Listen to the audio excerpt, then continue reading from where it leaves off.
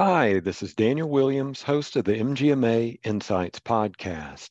I want to share an exciting offering from MGMA, the Transformative Healthcare Delivery Certificate Program. It's an in-depth online learning experience December 6th through the 7th that provides healthcare leaders with the mastery of accountable care organizations, clinically integrated networks, commercial value-based care programs, and CMS's value-based care programs, including MIPS and APMs. So go to mgma.com/events to attend the certificate program December 6th and 7th. And now, on to our podcast. From the MGMA in-home studios, welcome to the Insights Podcast. I'm Daniel Williams.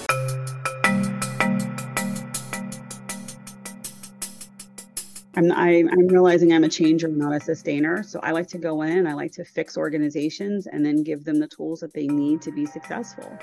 And then, train up the new guard, and then the old guard moves out and the new guard comes in and they make it successful. We take it to the next level.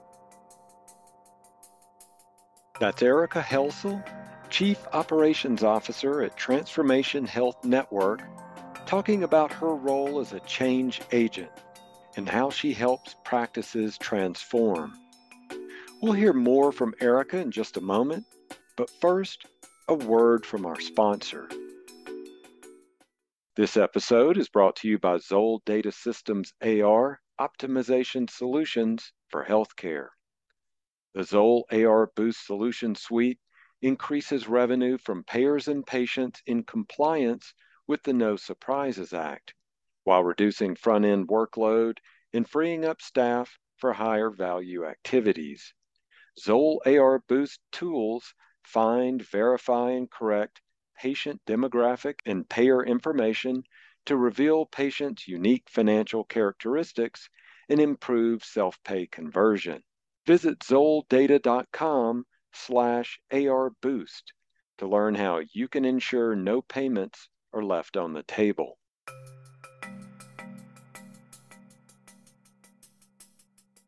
Our guest today is Erica Helsel, Chief Operations Officer at Transformation Health Network. Erica is our first person to interview in our new MGMA podcast, Member Spotlight, where we talk with practice leaders and hear about their stories and the stories of their organizations. If you're interested in being interviewed, email us at podcast@mgma.com. In our first Member Spotlight episode, we learn about Erica's pandemic odyssey that took her from Kansas to Hawaii. And we learn about her role as a change agent in the healthcare world. Erica, thanks so much for joining us today. Thank you for having me. Yeah, so in looking over your LinkedIn page and your other bio info, I see that you're Chief Operations Officer at Transformation Health Network. First of all, where is this and what's the size and scope of the practice? So this is in Kailua Kona, Hawaii, on the Big Island. And we've gone from being an urgent care to also a primary care. So we have about 35 to 40 employees. Yeah. Oh, that's great. That's great. So that transformation took place recently then to take on the primary care side? Yes, we opened that up full time May of this year. Oh, wow. Congratulations. So moving forward here, you and I were talking offline. You had mentioned to me that you made this huge move to Hawaii during the pandemic. Good for you. I'm jealous, but tell us about that move. Tell us how that came about and what that transition has been like for you. It basically came about like everybody else, right? The COVID hit. People started getting laid off because nobody was able to be seen. At the time, I was working in a dermatology clinic. And if it wasn't a necessity, then you didn't need to be there. And so what we saw is a lot of practices closing or having to reduce their staff. And so after a majority of us got laid off from one position, we just kind of filtered out. And I've been working in healthcare for so long. I'm just not a stay-at-home mom anymore. My kids are gone. I have grandchildren. And I said, okay, well, let me look to see what I can do remotely. interviewed for this position. They go, oh, it's not remote. I need you on island. And I thought, okay. Talked to my husband about it. He was all for it, and we made the trek. That is just an amazing story, and gosh, I'm jealous. But so you hear this phrase, you're not in Kansas anymore, but you're really not in Kansas anymore. That's where you moved from. And so I wanted to ask you about that. What have you found the healthcare is like in Hawaii versus Kansas or versus other states that you've practiced in previously? It is the lack of availability of providers, and it is a lack of proper care. And when I say that, there aren't enough providers on this island. There aren't enough to be sustainable on this island. The cost of living, and not being able to have like a metro transportation route for individuals. The Big Island is very rural. And so when you have lack of providers, you're not going to be able to get in to see a provider from 6 months to a year, especially if you're a new patient. And then it's having access to it. How are you going to get there? And how are you going to get back home? And so we see a lot of that here. We see a lot of chronic issues come to pass because of that. And it just gets worse from there. But that's what we're seeing is a lack of availability of care. Okay. All right. Well, thanks for sharing that with us. Because you and I had talked offline this week, and you were telling me how I believe you were saying, based on your experiences in other states, that Hawaii's healthcare system in some ways is even as much as a decade behind. Could you elaborate on that? So let me give you a little jump off point here. Okay. So I also used to live in Alaska and did healthcare in Alaska. And Alaska is about 3 years behind what we call the lower 48. And that's in, again, access to care. So in Alaska, if we didn't have the services, we were able to fly them to Seattle or Oregon or California. Here, you can go to Oahu, but even Oahu is so inundated with issues of healthcare, it does not guarantee you're going to get seen unless it's life threatening, and even then, it's going to take some hoops to get through. And so that's part of the issue is not having the segue to be able to refer somebody and get in an appropriate amount of time. And it's not that the providers aren't willing; they're overran. There's not enough to send them out. It's kind of one of those situations like this is the United States. How can we not have accessibility to healthcare? But that's what it looks like. Mm-hmm. What a remarkable journey. So you've practiced in Alaska, Kansas, Hawaii. I cannot wait to hear where you practice next. You're going to the extremes of everything. It's just Well, I'm a changer. I'm realizing I'm a changer, not a sustainer. So I like to go in, I like to fix organizations and then give them the tools that they need to be successful. And then train up the new guard, and then the old guard moves out, and the new guard comes in, and they make it successful. We take it to the next level.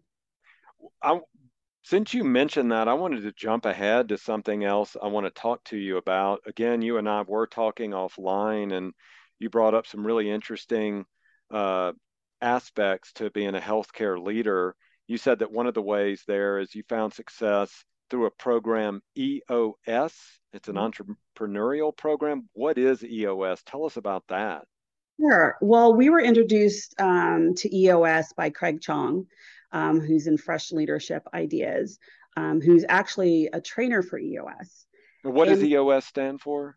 Entrepreneurial Operating System. Okay. Okay. Thank you. And it was originally taught by Gino Wickman. And there's a book called What is EOS by Gino Wickman. It's a fabulous book to read. But basically, it's about having the ability to look at people and not just say, you don't fit, right? So it's bringing people in, giving them that opportunity to try something that they may not have a skill set for, but instead of letting them go, you move them around to put them where their skill set is. And that has helped us tremendously. There are a couple core values, like everybody's a team player. You have to get it. You have to want it. You have to have the capacity for it. And capacity is a learned thing. So it's not an automatically you must come in and have all these skills. But but no one is above everybody else. We work as a team. So that means whether you're CEO, COO, CFO, you roll your sleeves up, you get in there and you do it too. And we always learn and improve daily. Each Mm-hmm. And so the goal is to bring people into an organization, find where they belong. So, right seat, right person, find where they belong. And if that's the seat that they excel in, then you give them the tools to excel. If it's not, then you figure out what their gift set is and you ask them, what is it that you want to do or what do you like? And you move them to the next seat to see if that works. Now, sometimes it will work and sometimes it will not. It's not 100%. And this isn't for the faint, I will tell you. This is until you really dive into it, it's about a 2-year program Mm-hmm. before things really start to smooth out. And the goal isn't to reach 100%. The goal is to reach 80%. That's the goal, to at least get to at a minimum 80% to be successful. Um, it is one of those things that teaches you not to have death by meetings. You bring your leadership team in. Whatever your accountability is and what you do, that's your wheelhouse. Don't go outside that wheelhouse. Um, it's not an organizational chart that we utilize, it's an accountability chart. And that makes it easier so people don't either A, cross lines, or B, take on too much. It also teaches not just leadership, it also teaches everybody underneath leadership how to only wear 2 hats. You cannot wear more than 2 hats and be successful. It doesn't work. It takes away from everything else that needs to be taken care of, and where you need to put your focus at. What 2 hats do you wear?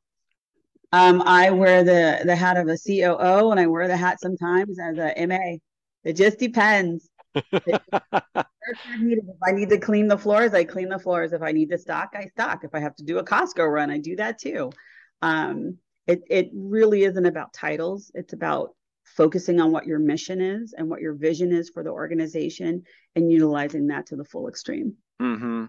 When we think about it in the context of healthcare, because you took me to that website when we met this week, and it's in the title. It's about entrepreneurial practices and thought processes and processes. And are we entrepreneurial enough in healthcare? Do we have that kind of entrepreneurial mindset where you do? Because you had mentioned earlier, you think of yourself as sort of a change agent. That's why you can go to Alaska and Kansas and Hawaii and make change and then move on to that next practice. So, talk about that entrepreneurial spirit and how it can fit in this sort of aircraft carrier of healthcare that we have. Well, I mean, think about it like this. When you go into a physician's office or your dentist's office, if roles were reversed, how do you want to be treated? Right? And you want to always put your best foot forward. And so a lot of times when people get employed at a place, it's like we're a family and this is what we do. And we stopped actually saying that. We do call ourselves an Ohana, right? But when you say things like that, what you're saying for some people, depending on what their background is we're dysfunctional, we're messy, we're this, we're that. And we don't want that. What we want to portray is giving our best foot forward as if we owned it ourselves and as if it's money in our pockets or money out of our pockets. We give bad service, we don't see them again. Reputation spreads that way. And so you have to look at it as if it was your organization, what are you going to do with it? So EOS, while it may be a entrepreneurial training method, it works across all facets, not just healthcare. And it allows you to say, is this best practices? Would this work? Would I allow this if this was my own practice? If I was the owner of this organization? And it puts you in that mindset to understand, like, you always want to go that extra mile. You always want to dig a little deeper. And there is no, that's not my job. That's the piece, right? Because being an entrepreneur, there is no, that's not my job. And it's putting people in that mindset. Okay. One of the other things you mentioned to me previously was something I just loved when you brought this up right away when we were talking is treat your staff with kindness. So what does that look like in practice? Because it can be kind of dicey sometimes at a medical practice. So how do you Right. treat that staff with kindness and keep that consistency? Part of the reason that I said that was because I look at the opportunity that you give for individuals. It will, if you're bringing somebody new that's never been in healthcare before, do you just throw them to the wolves or do you ask them about themselves? Um, I've mentioned to you before, I used to be in the military. Mm-hmm. And then my leadership had said to me, if your people aren't taken care of, it can cost lives. And it's the same mindset in healthcare. And so what that looks like is say good morning. Don't go in your office and close the door and don't say anything. Ask them how their kids are. Ask them how their dog is. Ask them how their parents are. And it's not about being nosy and trying to be in their business. It's making them feel valued because they are of value. You don't have a practice, you don't have a business if you don't value your employees. And sometimes that also means holding them accountable, but doing it in a way that it's always a teachable way, not a chastisement, not something degrading, but teachable. And always start off with, help me understand, right? Um, be reminded that they've worked for your organization. So celebrate those birthdays, celebrate their anniversaries, celebrate when they have babies, be there for them when they lose a loved one, be there for them when their child graduates and goes off to college for the first time. Those are simple things. They're not hard things to do, but your clinic will not function, your organization will not function if you cannot be kind to your employees. And in that process, what you're doing is you're also teaching them and mentoring them how to do that and pay that forward. Mm-hmm. Well, perfect segue. I want to talk to you about mentoring and paying it forward. So you and I share a mutual friend, Deb Wiggs, who over the years has just been an incredible ambassador and leader within the MGMA community, and a mentor for many practice leaders, including yourself. So tell us about that. How did this relationship with Deb get started, and what has her mentorship meant to you? Wow. So I'm going to date myself here. I've known Deb now for about 25 years. I met her when I first got out of the military and went into healthcare. And you know Deb, she goes around when she's trying to figure out a clinic, she does an assessment and she spends an hour with everybody that she does an assessment with.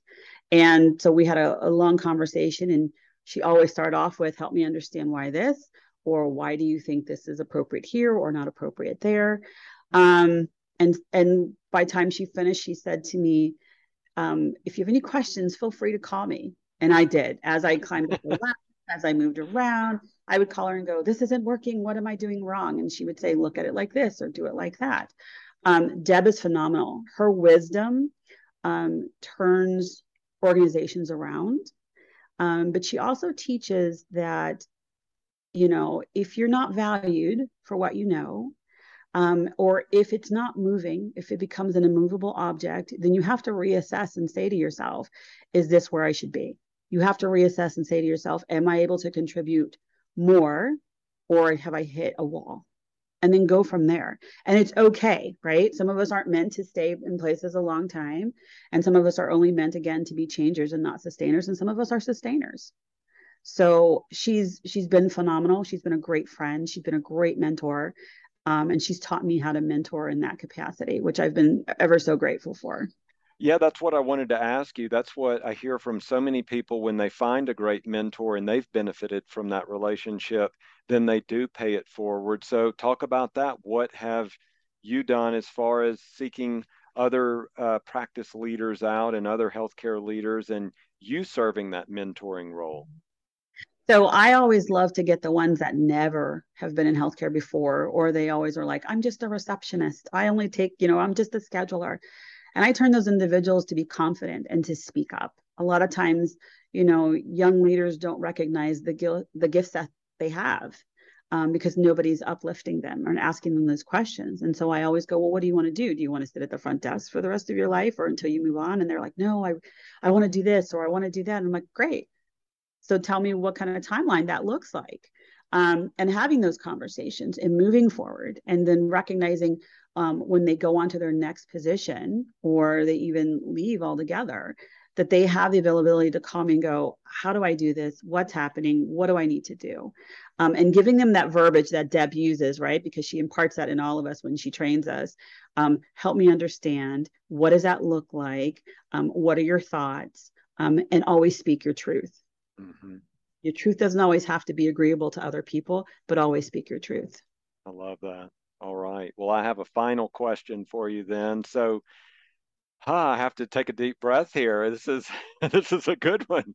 You will be attending MGMA's Medical Practice Excellence Leaders Conference in Boston. That's October 9th through the 12th. That is quite a trek from Hawaii.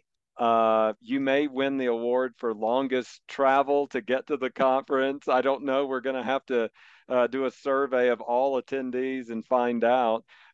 Anyway, tell us what it is about this conference that would have you take the time out of your schedule and the distance covered here to attend this show.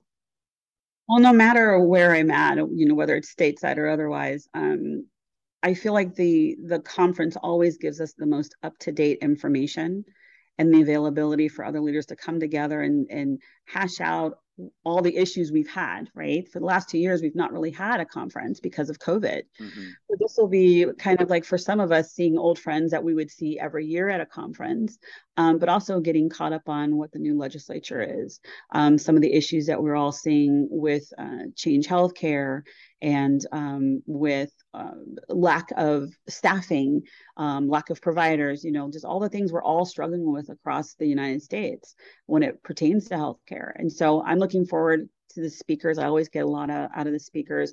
I'm looking forward to see Deb, because I know she will be there as well. But mostly it's the education component, and it's the continued, I want to say, uplifting that we always get when we come out of MGMA. So as we all start feeling tired, like we've been doing this for 2 years with COVID and so forth, we always come to the conferences and get this fresh, I like to call it fresh breath of air, right? Mm-hmm. To say, you can still move forward with this. You're not done yet. And there's plenty more to do. So I'm really looking forward to the new educational components and seeing what's going on with legislature at this point. All right. Well, Erica, thank you so much for joining us today on the podcast and sharing these thoughts and insights with us. Thank you very much for having me. Well, that's going to do it for this episode of Insights. Thanks to our guest, Erica Helsel, Chief Operations Officer at Transformation Health Network. We also want to thank Zoll Data Systems for sponsoring this week's show.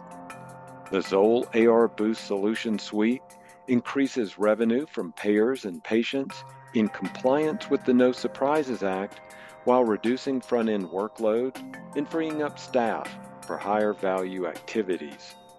Zoll AR Boost tools find, verify, and correct patient demographic and payer information to reveal patients' unique financial characteristics and improve self-pay conversion. Visit zolldata.com/ARBoost to learn how you can ensure no payments are left on the table. Also, registration for MGMA's Medical Practice Excellence Leaders Conference is now open. The conference is this October 9th through the 12th, so register soon and don't miss this opportunity to learn and advance your career. Head to mgma.com/events to learn more. And if you like the show, please rate and review it wherever you get your podcast. And to access all of our podcasts, go to mgma.com/listen. And if you want to add to the conversation or suggest experts for us to interview, email us at podcast@mgma.com. Or you can find me on Twitter at mgmadaniel. Stay safe, and thanks for listening. Hi, this is Daniel Williams, host of the MGMA Insights podcast. I want to share an exciting offering from MGMA, the Lean Six Sigma Green Belt program.